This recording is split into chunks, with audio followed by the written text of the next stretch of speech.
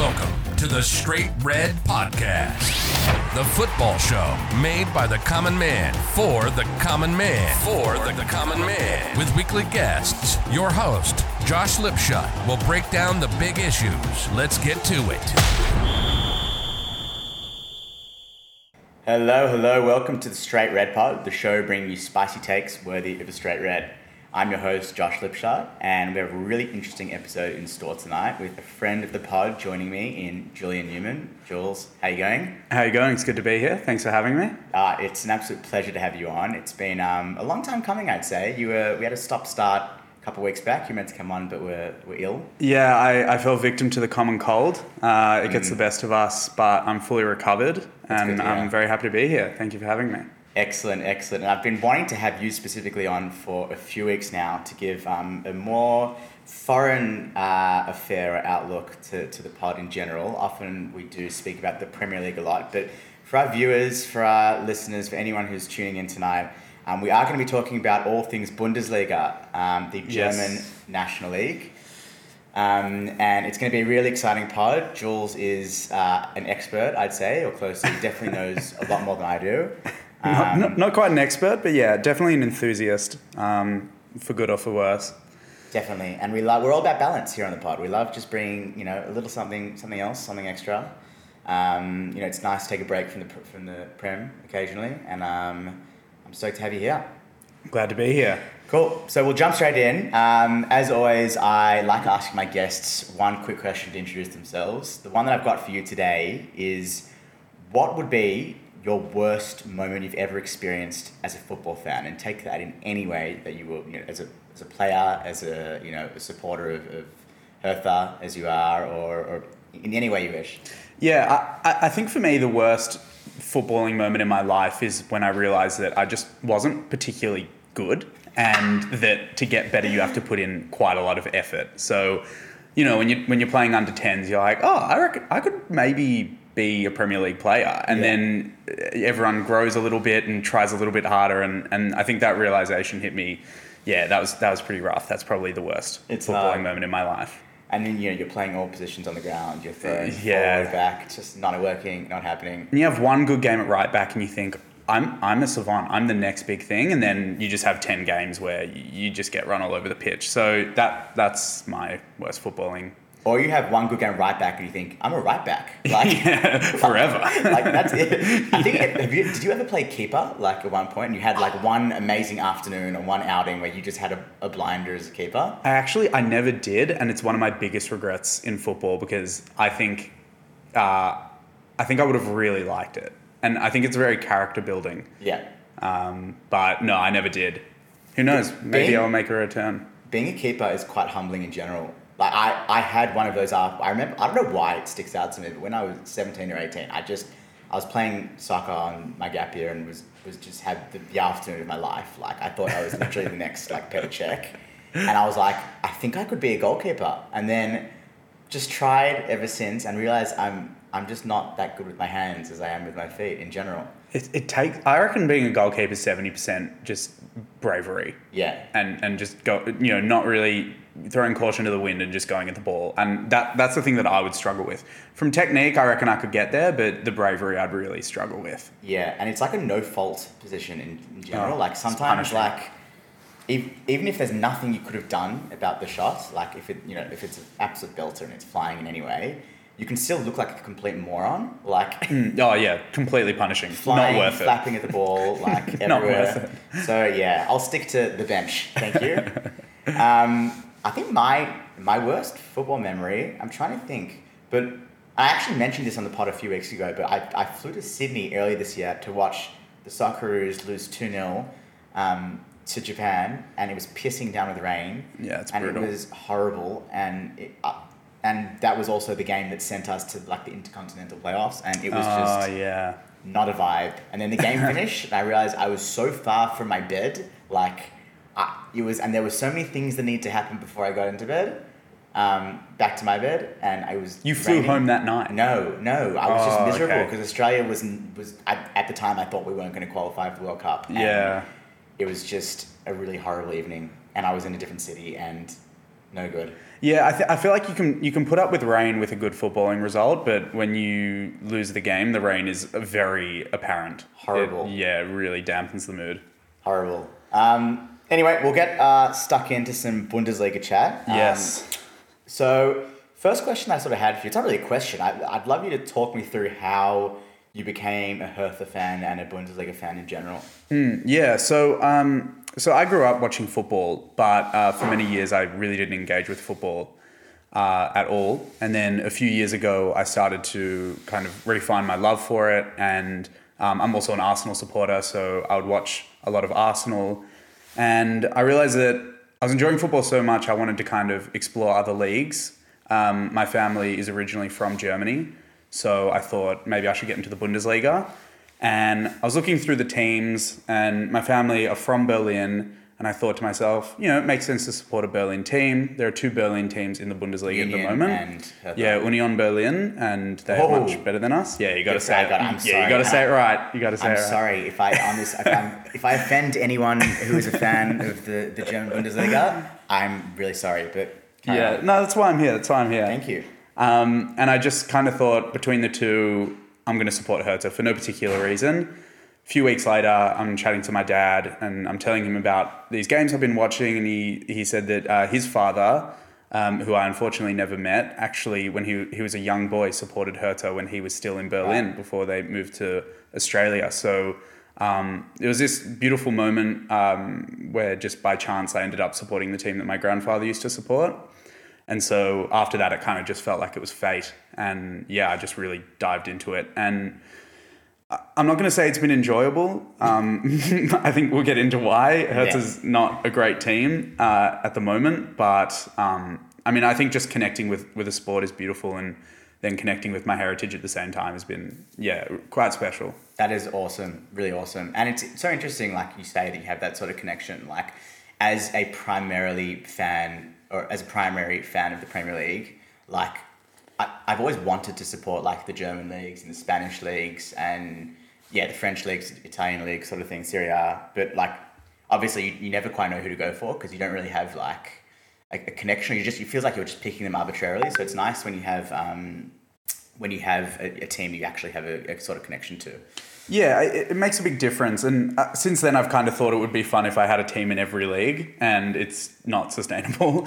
Definitely. I mean, I'd say I'm a backseat supporter of Real Betis in La Liga. Oh my God. But, it's I say supporter very loosely. It's a lot of investment to support a football team, and supporting Arsenal, obviously being as big a team as it is, it takes a lot of effort, it takes a lot of time. And then Hertha, being as bad as we are, also takes a lot of effort and time for a different reason. So, I can't support anyone else. Would you say in your experience overall it's been more painful being a Hertha fan or an Arsenal fan? It's probably been more painful being an Arsenal fan because there's expectation that we should... Okay, say take last season, we should have finished top 4. We didn't. That hurts a lot more. For Hertha, it's just kind of been bad. For those who don't know, Hertha was in the came third last season in the Bundesliga. And the Bundesliga works a little bit differently. Whereas in the Premier League, it's 3 up, 3 down. The Bundesliga is 2 down, and the third last goes into a playoff with the club who came third in Zweite Bundesliga, the second division. And we ended up having a playoff against Hamburg, who have been stuck in the Zweite Bundesliga. Former champions as well. Former champions, they can't get up. I think it's been about 4 or 5 years now. And we narrowly won to stay up. So that was a big moment, but I'd say generally it's a bit more tumultuous being an Arsenal fan. And just leading on from that as well, we'll obviously get into what happened last season and what's happened in the first few games of this season. But had Hertha gone down last season, what would that have meant to the club? Would it have been shock, surprise? Would there have been expectation and they bounce straight up the next season, as there is sort of in the Premier League and Championship, that dynamic? Yeah, I mean, I can't say it would have been a shock. I think it was probably deserved. We didn't need to get into that play. It's called the relegation, I believe. No, it's not. It's called something. It's just skipped my mind. But We didn't need to be there. We pretty much lost a game that would have guaranteed our safety, and then Stuttgart got a great result, and that secured them as fourth last. So it wouldn't have been a surprise, but the expectation to bounce back, it doesn't exist in the Zweite Bundesliga. It's an extremely competitive league. Last season we had Werder Bremen and Schalke come up, but they had been stuck there, two massive clubs in German football, and they were stuck there for years. Hamburg, a massive club, stuck there for years. They still can't get out. If you look at the ladder on any given day, there's probably about 7 teams that are 1 to 2 games away from getting into the top 2, 3 That's spots. what I always thought as well. It was always sort of like Bayern and then Dortmund, and then everyone else was just sort of on this level of par field. Yeah, it gets pretty hectic after those two. I think with the resurgence of RB Leipzig, I shouldn't say resurgence, I mean the creation really, because they didn't exist 15 years ago. They've made it a little bit more competitive. You've had Frankfurt find some international success. So, I know the whole Bayern thing comes up a lot when you talk about the Bundesliga. It's devastating. I wish the DFB, the German Football Association, would do something about it. I'm not sure what they can do. Yeah. But outside of Bayern, it is actually a very competitive league. It might sound redundant because Bayern is so dominant. But the quality of those teams that are not Bayern or Dortmund is very strong. Like last season, Europa League champions, Mönchengladbach. So, it's really, really, really strong. And you see they're continually doing well in the Champions League. I'm just off the top of my head, there are so many teams in the middle of the table, I guess. I'm actually curious now. I'm going to check. But I think it's important to remember that Germany is the most populous country in Europe, and they have one of the most robust scouting systems and youth club systems, development systems. So I don't think it's surprising that there is a lot of quality in the Bundesliga. When you look at all the stars now that got their start in the Bundesliga, I mean, so many. Dime a dozen. So the quality is really high. It doesn't compare to the Premier League. Just because the money isn't there. So they'll pretty much buy anyone who gets too good. Yeah. I'm still waiting for Christopher Nkunku to make it over to the Premier League. Oh my God. I can't believe he's still there. He's been linked for ages. Ages. And he starts for the French national team. He'll probably start up. Well, I don't know if he'll start for them at the World Cup, but he'll definitely be in the squad. And I would say he'd be vying for Mbappe's position. Well, that's the thing. So he probably wouldn't. Yeah, but I mean, he's phenomenal. His contract, they must have made a very favourable contract to keep him locked down. But I'm sure he'll leave in the next year or two and go over to the Prem, if not La Liga. Yeah, he's a freak. Yeah. So back to Hertha. So obviously last season narrowly escaped relegation. How have the first few games this season gone? Yeah, so not particularly well. So the DFB Pokal, which is the FA Cup equivalent. The FA Cup equivalent, we lost to, I believe, a third division team. I can't remember their name. Forgive me, but something long and hard to pronounce, I'm sure. Yeah, every German football club. So the way that the DFB Pokal differs from the FA Cup, if you're in the FA Cup and you're, I believe, a Champions League team, you go directly into the third round. I believe if you're a or perhaps a European playing side, you go into the third round. If not, you go into the second. But the DFB Pokal, everyone starts from round 1. Okay. So I think it's a better competition because you tend to see these types of results quite often. Although it sounds odd, it's actually not that surprising that a really great club in the Bundesliga will lose to an average club in Zweite Bundesliga. Yeah. That's what happened to us. It's obviously disappointing. It's not unprecedented, but I think, with the state of the club the way it is, we really need to go deep into these cup competitions to get some sort of happiness, and we didn't. So that's a shame. Well, that's the thing. So, clubs like Hertha are not playing in as many competitions as the Bayern Dortmunds of this world. They're playing usually in the Pokal, in the league, in Europe as well. So once you're out of the cup competition, it's that's it. It's a league. Yeah, which has its ups and downs, I guess, but mostly it's downs. You always want to go deep in these things. Yeah. Then opening game of the season was a derby with Union Berlin. I don't know why you start a season on a derby. It seems like a completely ridiculous idea, but they pumped us 3-1. And then we've lost every game until last night, where we beat FC Augsburg 2-0. Congrats! Which was on the win. Phenomenal. Finally. Yeah, it was a really good result and much needed. We have been playing, comparatively to last season, really good football. I think it's incredible we haven't won a game sooner. We have Luca Bacchio back in the team. He's playing on our wing. He's an incredible playmaker. He's added a lot of pace, a lot of tenacity to the team. We've been creating a lot more chances. We've been keeping possession a lot more effectively. So, yeah, I've been surprised with our results, but generally, even watching the losing games, it's been a lot more enjoyable than last season. Frustrating, but it is the start as well, you know. Yeah, so but at least our pass accuracy is up. You know, it's stuff like that. It's small, but it makes a difference. And I'm not surprised we won last night. We tend to have a good record against Augsburg, and I think we won't finish in the relegation zone this season. Say that, yeah. That's what I'm going for. Just seeing how the team's kind of gelling together, I think everything's looking a lot more positive. You might not be able to answer this, but do you have many players who are internationals for the country? Because I think the World Cup is going to have a big effect on this season. Players are effectively taking a month away from their clubs. Some players are going to be going off overseas, flying, training, playing in a separate competition, and coming back and have to reintegrate back into the squad.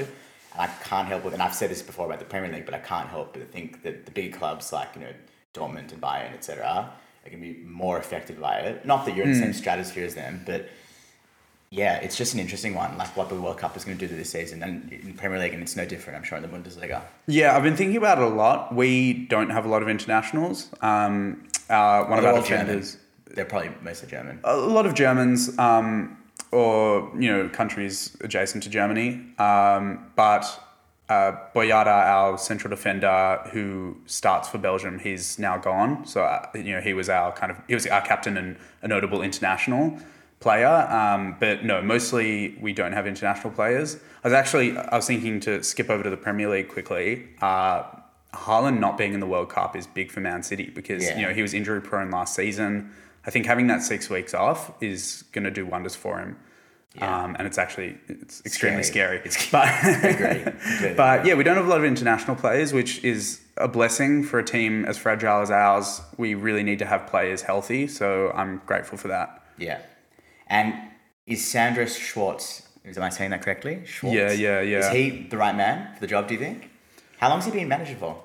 Just this season so far. New. Okay. Yeah, so we had the Watford treatment for a while, new manager every week. So there was a point at the end of last season where I had no idea who our manager was because I just couldn't be bothered looking them up. Yeah. And then we'd get in these managers who might have had success 10 years ago, but didn't have a coaching role for 8 seasons. Yeah. And for some reason, we were thinking, this is our guy. This is the guy for the job.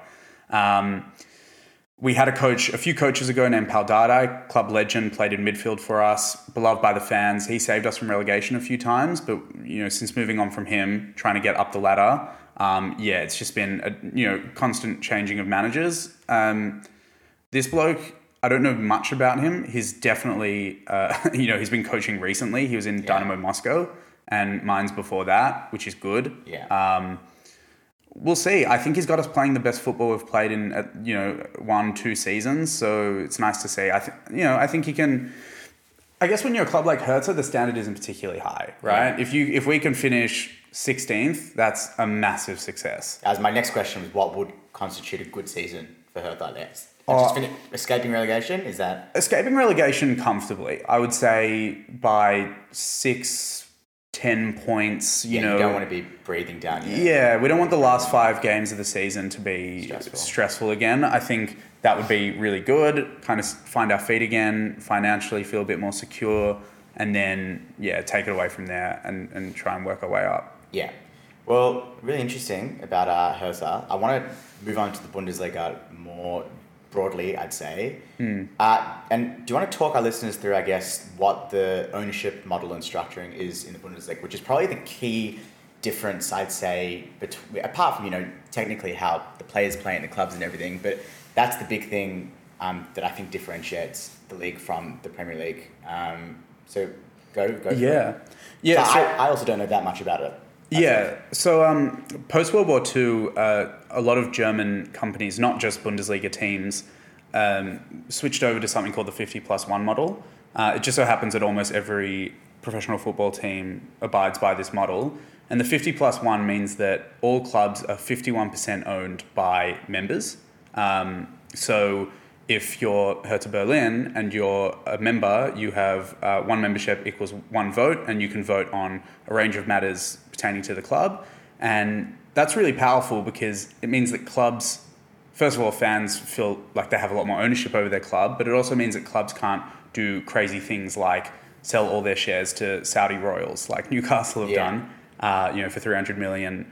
Now what are they worth? $300 billion it's or insane something? Amount of money. It actually doesn't even matter. It's insane. Yeah, so say Hertha wanted to do that, it's likely that the members would vote against that. So there's a lot more ownership from the members. I think it means that the game stays a little bit more pure. But also it means it's less commercialized. So there's less money in the sport, which means, you don't have the same spending on players. Clubs probably won't reach the same heights. Bayern's unique because their international appeal is so massive that they have access to revenue pools. They're literally a brand. Hertha don't. Yeah. So that's kind of vaguely the structure of most clubs, and it makes it unique. Yeah, and also coming back to your Leipzig point from earlier, Red Bull Leipzig. How did that come about? Yeah. Why were they created like that? Yeah, so the 50+1 rule can be subverted if the members voted to lose their membership power. Obviously, no members would ever do that. So Red Bull, when they were building their network of teams, they went to the Bundesliga, or I should say they went to the DFB, the German Football Association, and they said, we want to create a team, we want to call it Red Bull, this is the branding, and they said, absolutely not, and they rejected them. And I think they rejected them a few times. So they went back and they brainstormed and they said, all right, what we're going to do is we're going to buy a 5th or 6th division team, total nobody, bought the club. I think they maybe had a couple hundred people rock up to their games at that point. But it was a team from Leipzig. Leipzig didn't have a professional football team of really any stature at that point. And they bought the club. I think it's RB doesn't stand for Red Bull. I think it stands for Rasen Ballsport, which is kind of a nonsense term. It doesn't really translate well, but it essentially means grass ball sport or something like that. Yeah.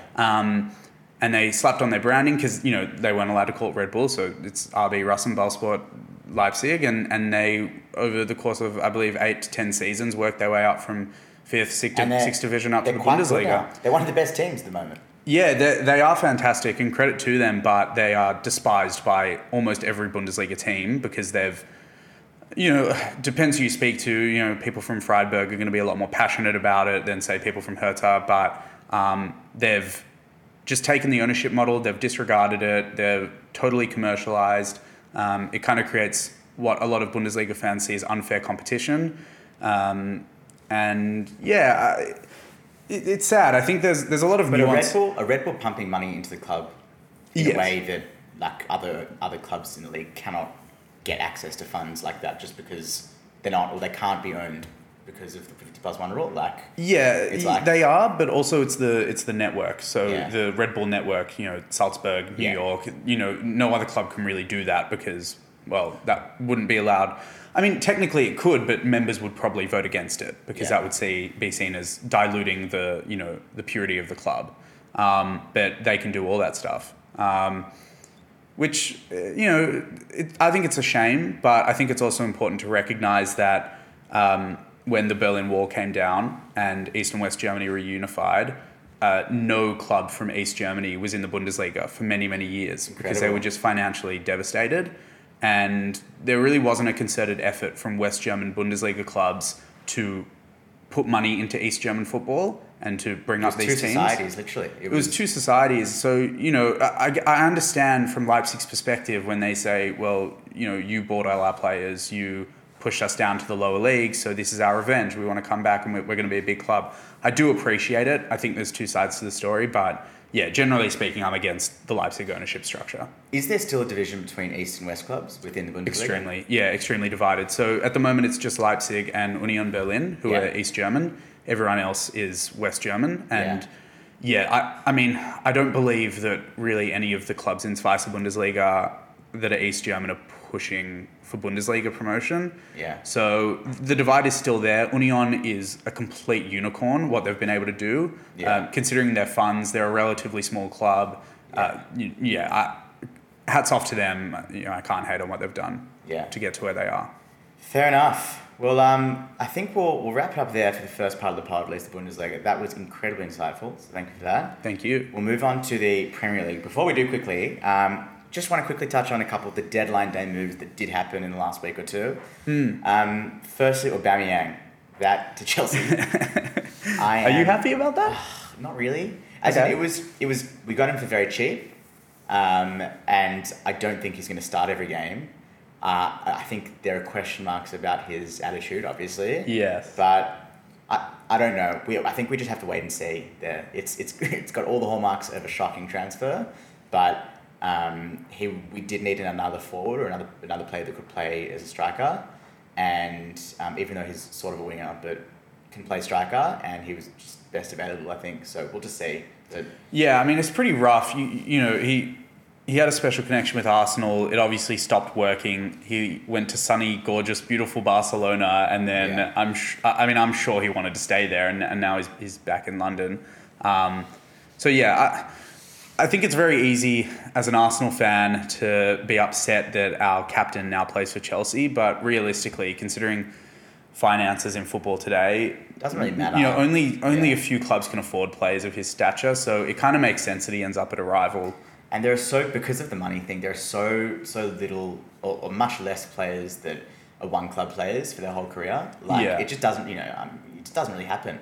Yeah. I'm thinking about Wayne Rooney. I mean, he did start at Everton, but he was at United for most of his career. Yeah, Alan Shearer's. Yeah. Exactly. I mean, it's not. I'm hoping that we can at Arsenal generate that with Saka and Smith Rowe and Martinelli, but I would also understand if in 5 years' time they moved on. It's par for the course. It's football. I think you can't be too tribalistic about these sorts of things. Otherwise, you'll just work yourself into a tizzy. And also, good riddance as an Arsenal fan. Who cares? Literally. For Oba? It's 33 anyway. Also, he might. I hope he's very good and scores against Arsenal and he's fantastic. But we'll just have to see. The other one was Anthony to United for around £80 million. Just ludicrous money. He's 22, but he looks to be and he scored overnight as well on his debut. So it was upsetting. I'm biased. He annoyed me a lot in the game. I think he was pretty cocky. I get it. He's a big ticket. He wants to show off. Congratulations on him for scoring in his debut. I'm curious to see if his form can continue and where it leads. Even if he becomes a really solid player for Man U, I still don't think the price tag is justified. Yeah, it's hard. We signed Jesus for £45 million, and this guy is a proven striker. Anthony he played okay last season for Ajax, and I don't know. I think the price tags that Man United are paying are a bit ridiculous. They have to though, because the players won't come to them otherwise if they're not being paid. They've got to pay overs for players. They've got to give them contracts that are longer than they would ordinarily get because they're Man U and because they're right now pretty bad. And I think Martinez was 60 million as well. Yeah. So they've, to think that they've spent 160 on two players. Yeah. But it's like that. It's a lot of money, but it's not out of the realms of, what's been done before in life. Chelsea's done way worse recently. With Lukaku. Lukaku's 100 or even more. But at least with Lukaku, you're looking at someone coming off a great spell at Inter.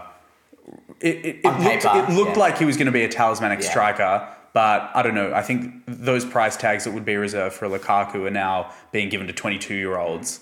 And also, just from the perspective of the 22-year-old, for their mental health, for what pressure that brings, having $100 million next to your name, crazy, that can make or break a player. Some people will rise to the occasion, others won't. Yeah. We've seen it time and time again. These big players like Paul Pogba never really reached the heights that he could have reached at Man United, and maybe part of that was because of all the hype that he got. It's highly possible. So, for Anthony's sake, I hope he's well protected at the club. I hope they really rally behind him because, just for his sake, I would hate to see him kind of crumble under the pressure. But considering last night, Well, we'll move on. We'll move on to the game, which was very impressive. Apparently, I've only seen the highlights. I must admit, I didn't watch the full game. But fair enough. Based on what I saw, Arsenal played okay. They grew into the game. but it's still disappointing. 3-1, and credit to United as well. It's crazy what 3 weeks or 4 weeks can do to a team. You know, this time a month ago they were a rabble, it's fair to say, and now they're playing quite well, you'd have to say. Yeah, it's safe to say I wish we drew them earlier, but no, look, congratulations to them. I think Arsenal played a good game. I think Man United were just extremely good on the break, and I'm very aware of Arsenal fans feeling the highs too high and the lows too low. Look, we've still won our first 5 games. We have Everton next week. That should be 3 points. Okay, we lost to Man United. It's not the end of the world. I would have loved to have won, but we don't always do that well at Old Trafford. It's not something out of the blue. Yeah. So, and their form has been pretty good in the last 3 games. So you'll take that. It's a long season. Yeah, I'm upset, but it's a long season, and if you let these results weigh on you too much, you're just going to stop enjoying watching football. And you should know that if anyone is an Arsenal fan. Yeah, the only games that I'll get down about are the derbies, the North London derbies. That's the only thing. Otherwise, we got to focus on the bigger goal. We want to finish top 4, and we're always going to have a loss here and there. So yeah. And just quickly, how good has Christian Eriksen been for United to start the season? He's been absolutely brilliant for them. He's sort of what everything that Pogba wasn't, and he's much better than Fred and much better than McTominay. Him and Casemiro in that whole sort of holding position, I think, are going to make a big difference to United this year, just in terms of what they do without the ball as well as with the ball, what he can do from a defensive position is amazing. He's like 30 now or something, so it's pretty impressive. Yeah, I'm excited to see Casemiro and see if he can. I'm curious to see if it is just a paycheck for him, if he's really going to put in the effort. But Eriksen's the most lovable player in football. Yeah. I'm happy for him, and I hope he has more success in the future. Moving on, we'll go Chelsea 2, West Ham 1 next. It was a cracking game. Well, you tell me about it, because I didn't watch the full game there. But the big talking point will be obviously the disallowed goal at the end, yes. Which was the alleged foul on Mendy by Jared Bowen. I, at the time, was shocked.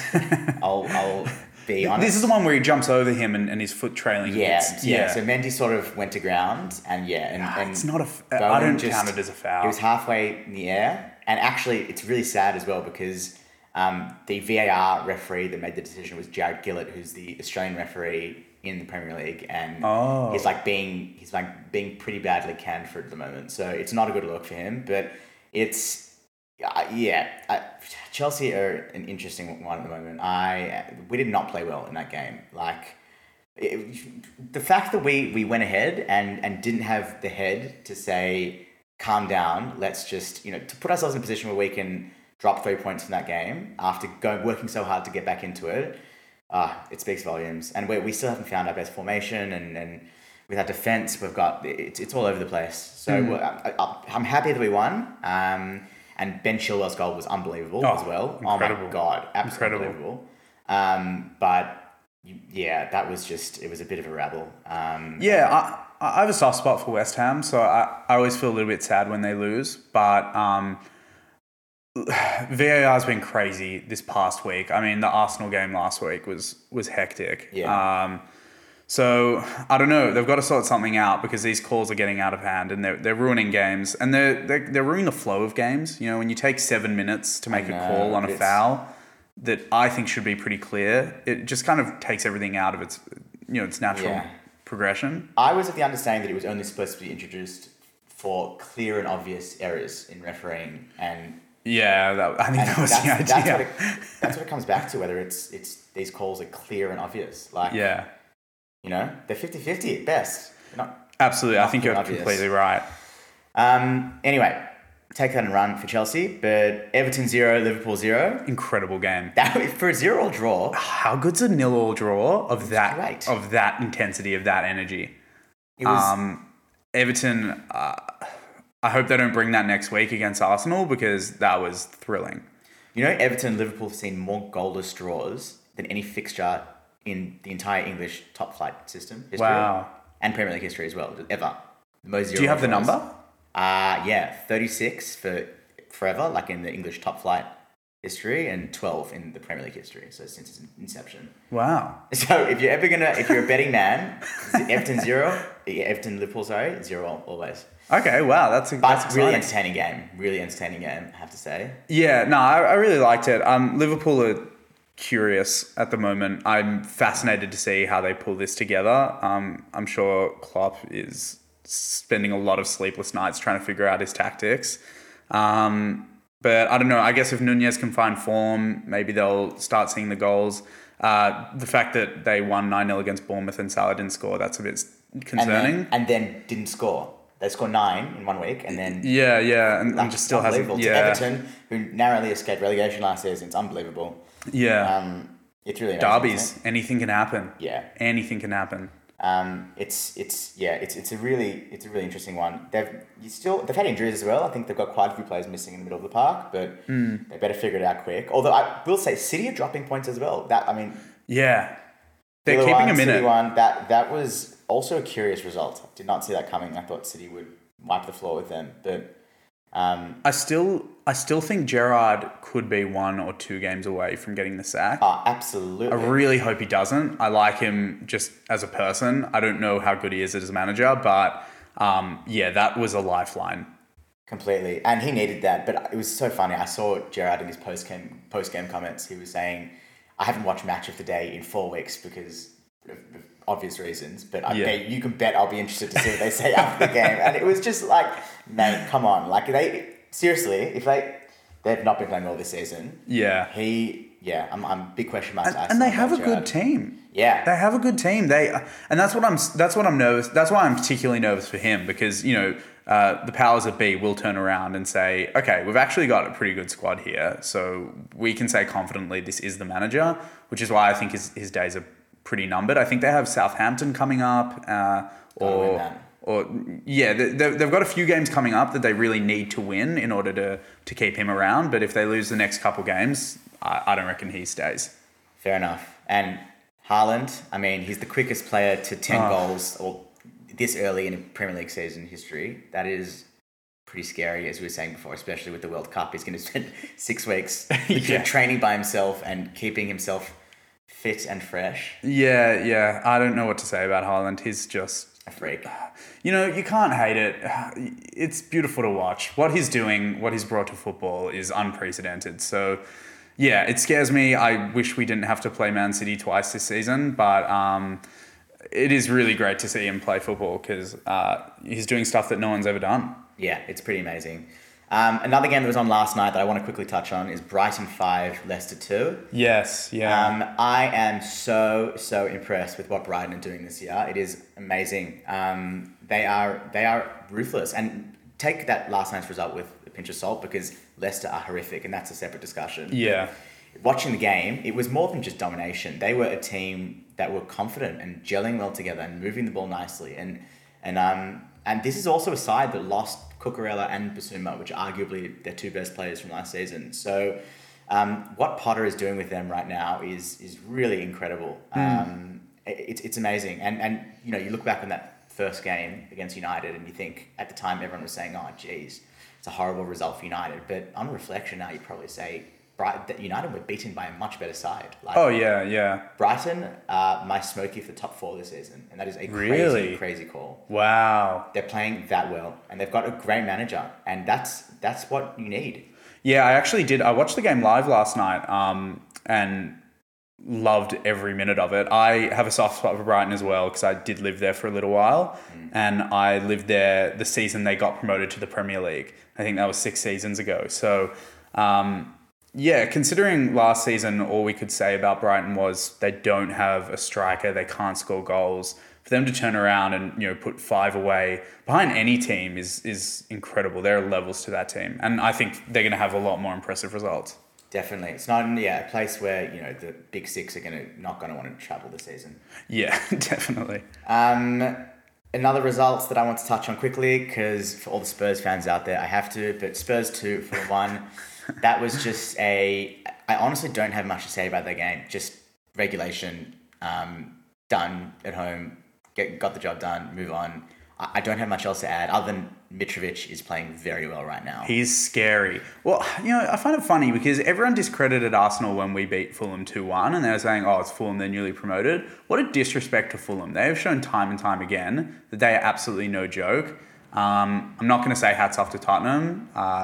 Stuff them, don't care. Yeah. Don't watch their games, don't watch their highlights, don't want to hear about it unless they lose. But it's no joke. Fulham are no joke. So, any team that beats them, it's impressive. Agree, yeah. And a quick shout out as well to Bournemouth for coming away with the win gosh. after being 2-0 down. Yeah. That is an indictment on Forest, I think, more than anything. Maybe Forest need to sign a few more 100 players. Oh my God. I think It's like 20 or something. 20, they're signing a lot of players to make sure you're adequately equipped for your time in the Premier League. And then there's signing 2 squads worth of players. I actually think it's detrimental. It gets to a point where the players don't know each other. They haven't played together. Do you really want to be rocking the ship that much? I don't think it's a very smart idea. And I mean, I assume a lot of these players have release clauses based on relegation. So Definitely. If Nottingham Forest go down, they're going to lose a lot of money. I guess from their perspective, this is the opportunity they've been waiting for a very long time to come back up. So they don't want to be skint. They want to really bolster their squad. I don't know. If it works, it might be a new blueprint for future squads coming up to the Premier League. Yeah. I can't remember the stat, but Nottingham Forest are pretty much richer than almost every other club in all of Europe, and they're a newly promoted Premier League side. So as far as money, a newly promoted Prem team has more than most teams in the Bundesliga. Yeah. So you can attract a lot of talent, and they're definitely showing that. But yeah, when you lose to Bournemouth at home, it's a massive indictment. There's nothing else That to is it, rough. really. Last game I wanted to quickly touch on was Brentford 5, Leeds 2 as well. Yeah, Leeds, rough for Jesse Marsh. Very, very rough. They were thoroughly outplayed, and Ivan Toney is a freak as well. A monster. Penalty, free kick, and open play. But it was, the calmness and composure he had to finish that, the little dink. Oh my gosh. Over the 2 defenders was ridiculous. And the free kick was incredible as well. Yeah, I have a lot of time for Brentford. I love them. I think they play fun football, and the vibe at Brentford just seems incredible. I'd love to go to a game there. It would be rocking. I imagine when they beat United being in that game. Yeah, wow. Incredible. That was special. And speaking of vibe and atmospheres, it's completely unrelated to the Premier League, but if you're listening to this pod, watch the highlights from Celtic 4, Rangers 0. It was... Was it crazy? Unbelievable. Just the atmosphere. I think my dream football experience would be to go to an Old Firm derby at Celtic Park. There's so much history behind it with, the whole, Protestants and Catholicism, the whole thing, whatever. But just, they hate each other. Properly hate each other. Yeah. And hate. So, and the atmosphere is incredible. Plus the Ange factor as well is the Aussie connection and whatever. It's amazing. Watch the highlights if you haven't. I wonder where Ange goes, because he's doing a lot of good things at Celtic. He could take Gerrard's position at Villa. He could do a lot of things. Definitely. But he also strikes me as the kind of guy that he'll wait for the right moment. Right. He's not... if a spot open, if someone got sacked, say Gerrard got sacked next week, he wouldn't take it if he didn't think it was the right time or the right gig for him.